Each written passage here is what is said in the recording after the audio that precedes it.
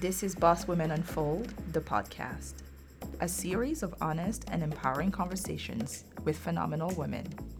I am your host, Noelle Sam, and your journey to be empowered starts now.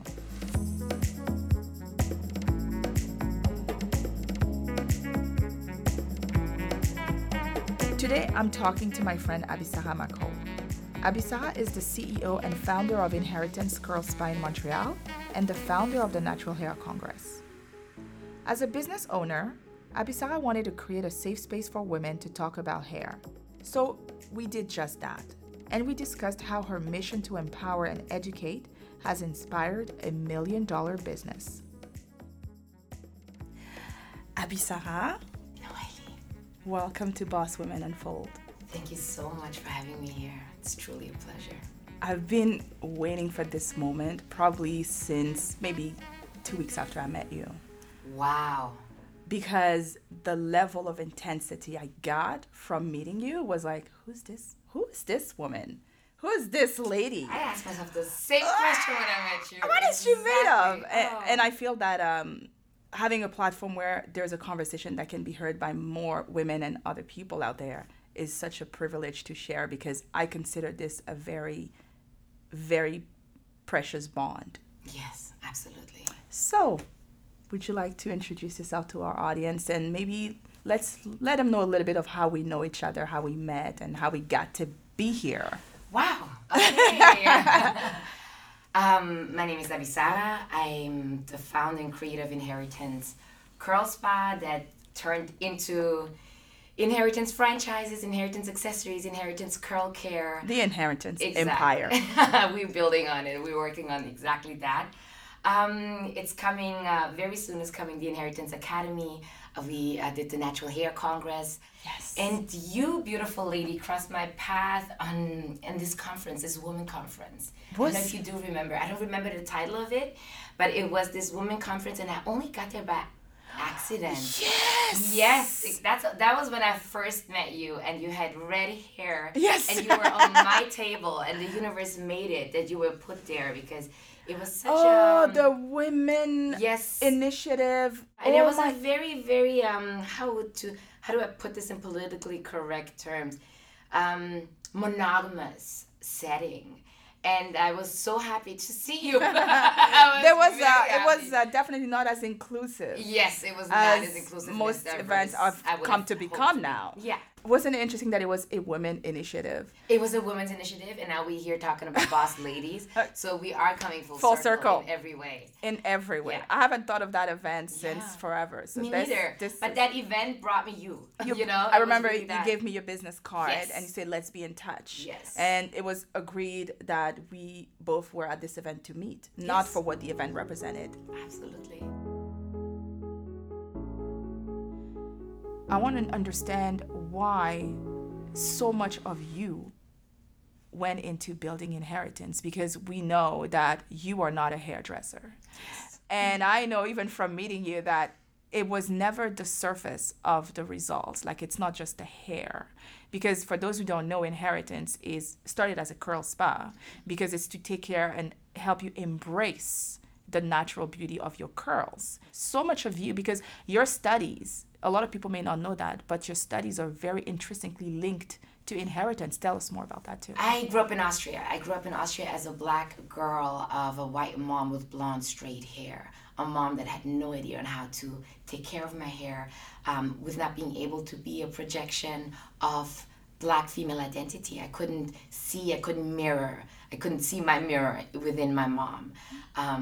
So having to look outside and elsewhere for who I am and how to identify myself as a black woman, as a black girl growing up. So I studied mostly to gain a vocabulary for all of the feelings that I felt growing up. Racism, sexism, oppression, the interconnection of those 2 and 3 systems of oppression, and how to maneuver in a complete white supremacist society, and how to constantly be defined by the other, by the majority, as a minority, as the other, be marginalized. All of those things that I couldn't really name them. They just happened.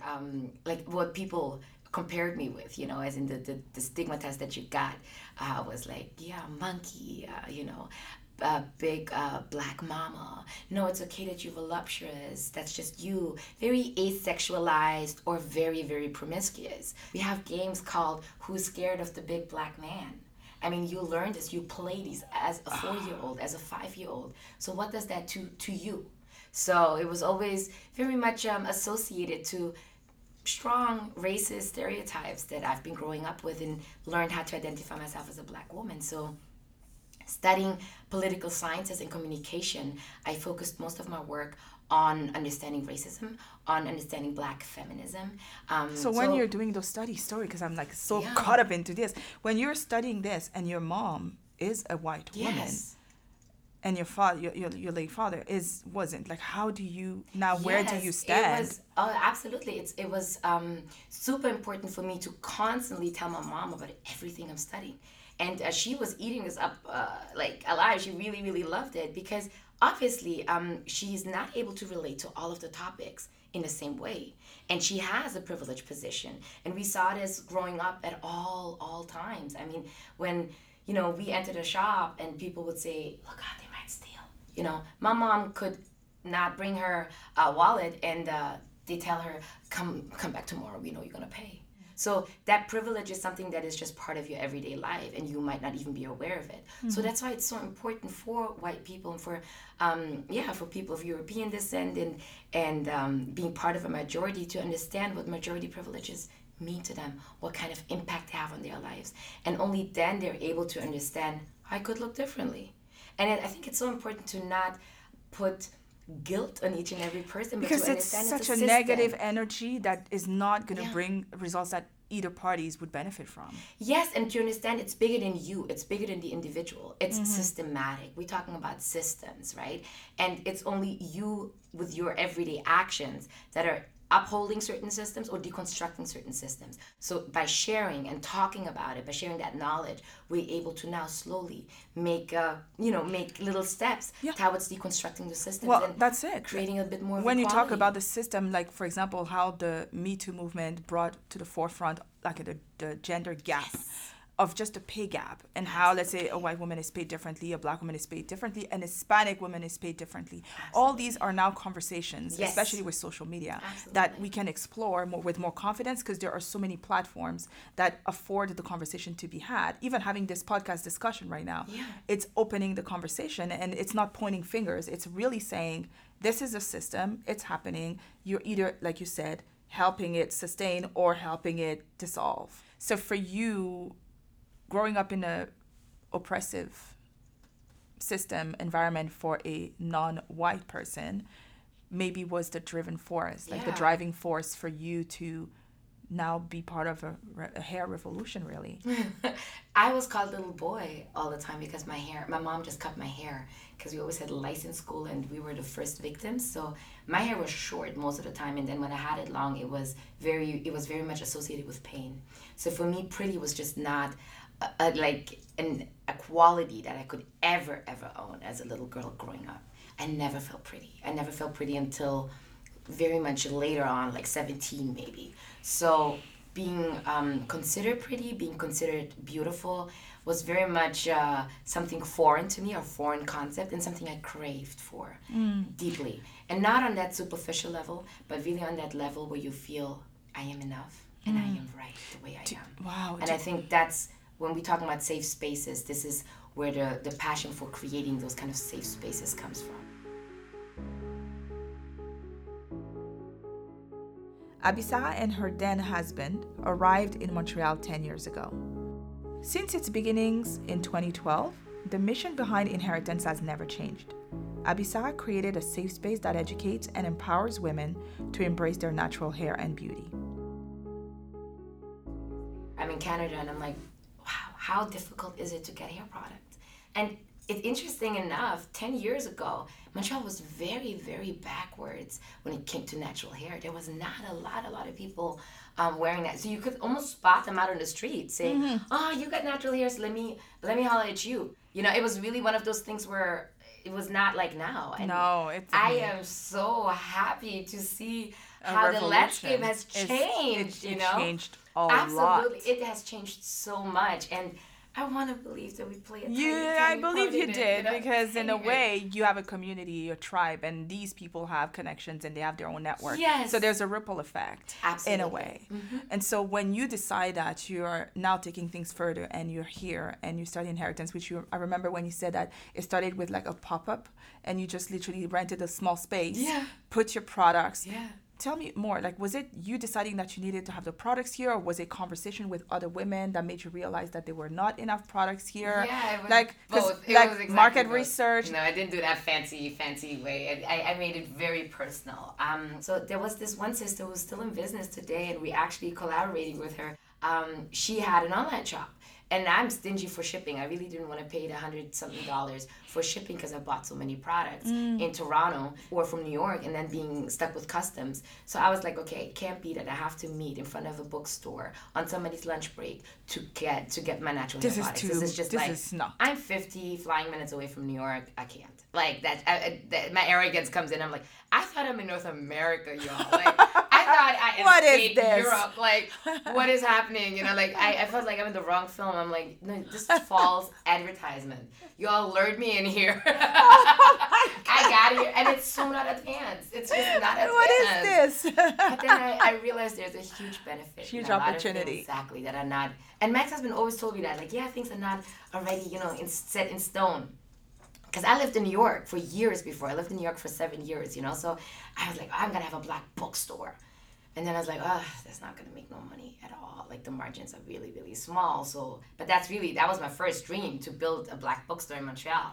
And then I was like, okay, no, it's going to be hair products because this is not possible, right? We are just kind of like tapped into that same energy that it's already there and evolving. And we went with that flow. And and that made that first inheritance little store, like you said, it was a wall. Yeah. So I never even thought about having my own business. I never ever conceived myself as a businesswoman, right? Ever. I'm one of those people, like, I was very scared to start something by myself, and then I realized, you know what, this is we're just gonna do it. It's just like, and I have nothing to lose. It was really that moment of, I have nothing to lose. I took my last $3,000 of savings that I had. I bought all of the hair products that I loved. Being a hair care junkie, hair product junkie for decades, really came in service. Like, it really came up. It was your training. Yes, it was my training in every way. I did make my own hair products in Berlin, so I got a little bit of that as well. And then I created a space that I wanted to have on my life. A space where you can come in and talk about your hair. So you said something interesting, because I know that we've touched on a lot of subject, but you said something that you never actually considered yourself to be a businesswoman, or never actually saw yourself as a businesswoman. And at what point did you realize, wait, I am a businesswoman? At what point? and has that change, maybe that realization shifted how you had to get things done or navigate the system? Yeah, I think it was like maybe a good year in when I realized. So it was the first 3 months we had a wall that I rented for $400. Then that was in June. September, we opened the first little salon with 2 chairs. And then when I realized, oof, we are booked up for 3 months in advance, I started to get stressed out, because I realized if you're not preparing for your success, you're creating frustration.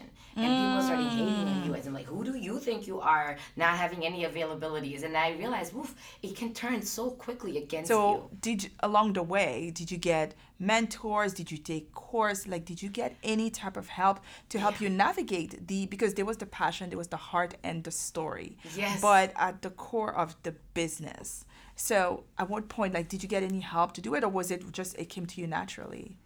Or maybe through mistakes or whatever? No, I got help all the time. So I'm this person who constantly wants to evolve, and I know I didn't do an MBA, so I know I have no idea of what I'm doing here.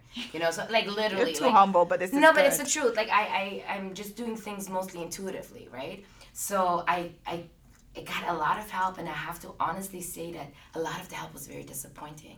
I mean, I had because one of the things that I've been constantly confronted with as a Black businesswoman that is young and that is bubbly, is that I get underestimated. They think you're naive. All times, yes. People think I'm highly, highly naive. People think I'm really, really sweet, which I believe I am. You are, sometimes, but sweet doesn't but I mean mean business. stupid. At the end of the day, exactly. I do mean business, and so I noticed I get constantly underestimated, and that's a tool. That's something I can use because people don't see me coming. Today, Inheritance is $1 million business. And just last year, Abisa and her team celebrated another success by opening their first franchise. I asked her about this most recent addition to the Inheritance family and what it meant to her as a businesswoman. In Martinique, we have a franchise in Martinique, so Inheritance became a franchise. And that moment last year in February, actually, we opened this space publicly. And it did something tremendous to my soul because you realize that your dream is now somebody else's dream. You passing on a dream. And as we speak, like 2 days ago, did the test run for Inheritance Germany. And just going through the motion of reading everything in German and remembering of how much I suffered, of just identifying as anything that is close to beauty. And now all of those Afro-Germans and Afro-Austrians and Afro-Swiss and Afro-Liechtenstein kids have the opportunity to find hair products in their own language and at their disposal, that are natural, that are not full of toxins, that are really embracing all of their different textures that they have. That's the part that is political. When you understand that you're beautiful, when you understand that you have not been a mistake, God didn't create the universe, whatever you want to believe in, didn't create a mistake by creating you. That your hair, the way it is perfection. And we're just giving you the tools, right? To embrace it, to embrace it, to love it, to it. care for it. Then you have a complete different standing in the world.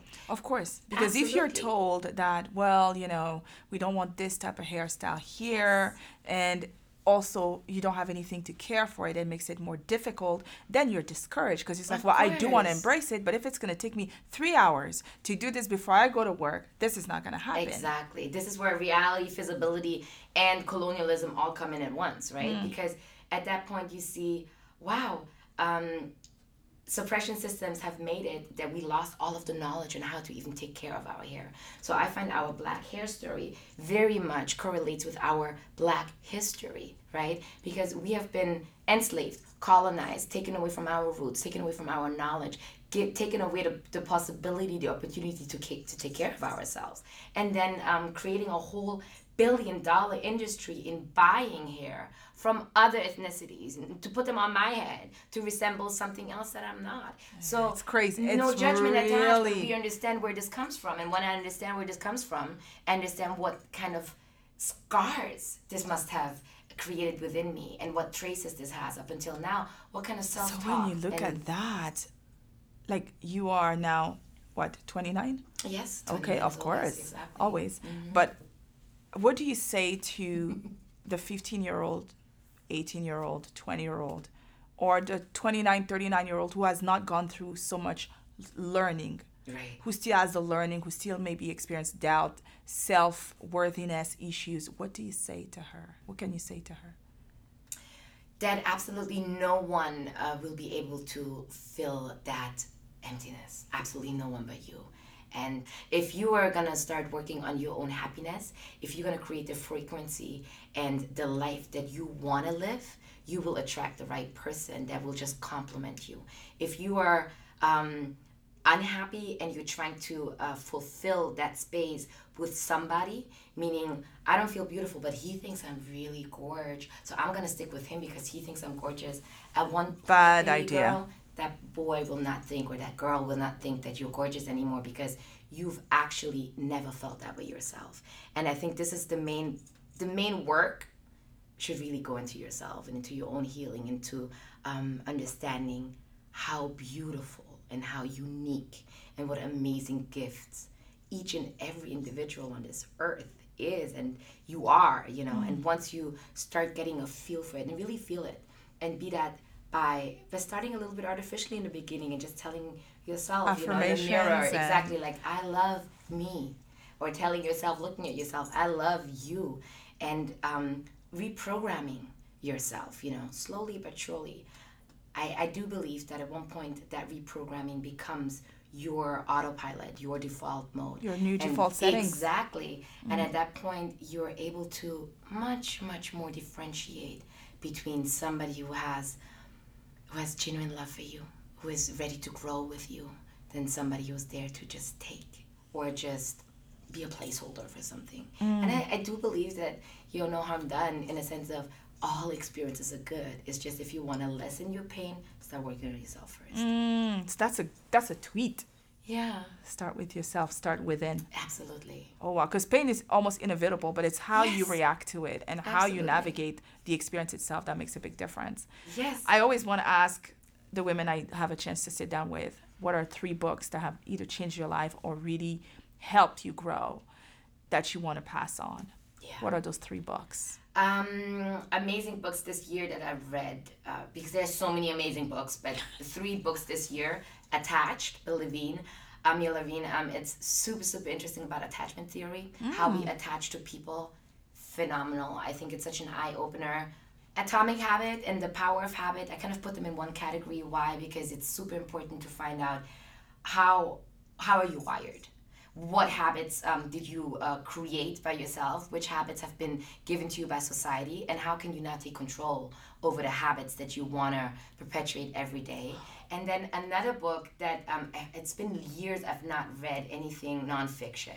And I absolutely, I went to Costa Rica on a yoga retreat. I just read this and I literally kept pages because I didn't want to finish it. Is that good? It was that good. It was Binti, a science fiction trilogy. I read the whole trilogy. Nnedi Okorafor, I think we got it. Yeah, Okafor. Exactly. What a beautiful storytelling, mesmerizing world she is seducing you into, and it's all an African futuristic sci-fi world, bringing very old cultural values and traditions into a futuristic kind of alien spaced out setting. And Wow. it is phenomenal. Never heard I of think it, she should so- have this all should be a movie. I want to have more. If you listen, make it happen. Amazing. We might just tag her on Instagram and And she harass is her. amazing. Okay. It was mesmerizing. Wow. What a treat. Okay, so my final question for you, because they cannot be a final question, but for the sake of today's podcast discussion, your definition of success and how it evolved over the years for you. I love that you asked this question. I asked myself this question by the end of this decade, and what success meant all this time for me no longer works. It doesn't. I am exactly in the process of redefining what success means to me. Wow. And one of those, I think I need to develop different currencies for me of success. And that means start counting and start measuring different things that are not money, but as in, for example, leaders that I'm creating, smiles that we put on faces, moments of gratitude that we're able to experience, moments of really feeling 100% aligned. When I was standing in Martinique and inaugurating this space with this new team in Martinique and bringing natural hair care and self-love into an island, before that I've never really set foot on. This was a moment of, I'm in my purpose, I'm in my alignment, I'm doing the job I'm supposed to do. So, do you feel now that success is, for you, at this point, more tied to the actual legacy of your work than actual numbers of saying, okay, but we Yes, made 10 point absolutely. millions, we made this much, we made that. Absolutely. It's on how many people are able to attach to that dream and keep on spreading it. You are on your, I can feel it versus when we talked maybe 5 years ago. And I can very happily say that what you were scratching in your notebook, in your office 5 years ago when I sat down with you, I remember. you're doing it. Yeah.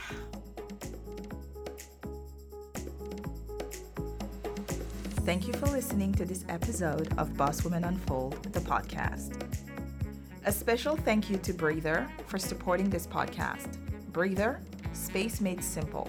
Modern meeting and office space, all to yourself, for hours, days, or months. Visit breather.com to learn more.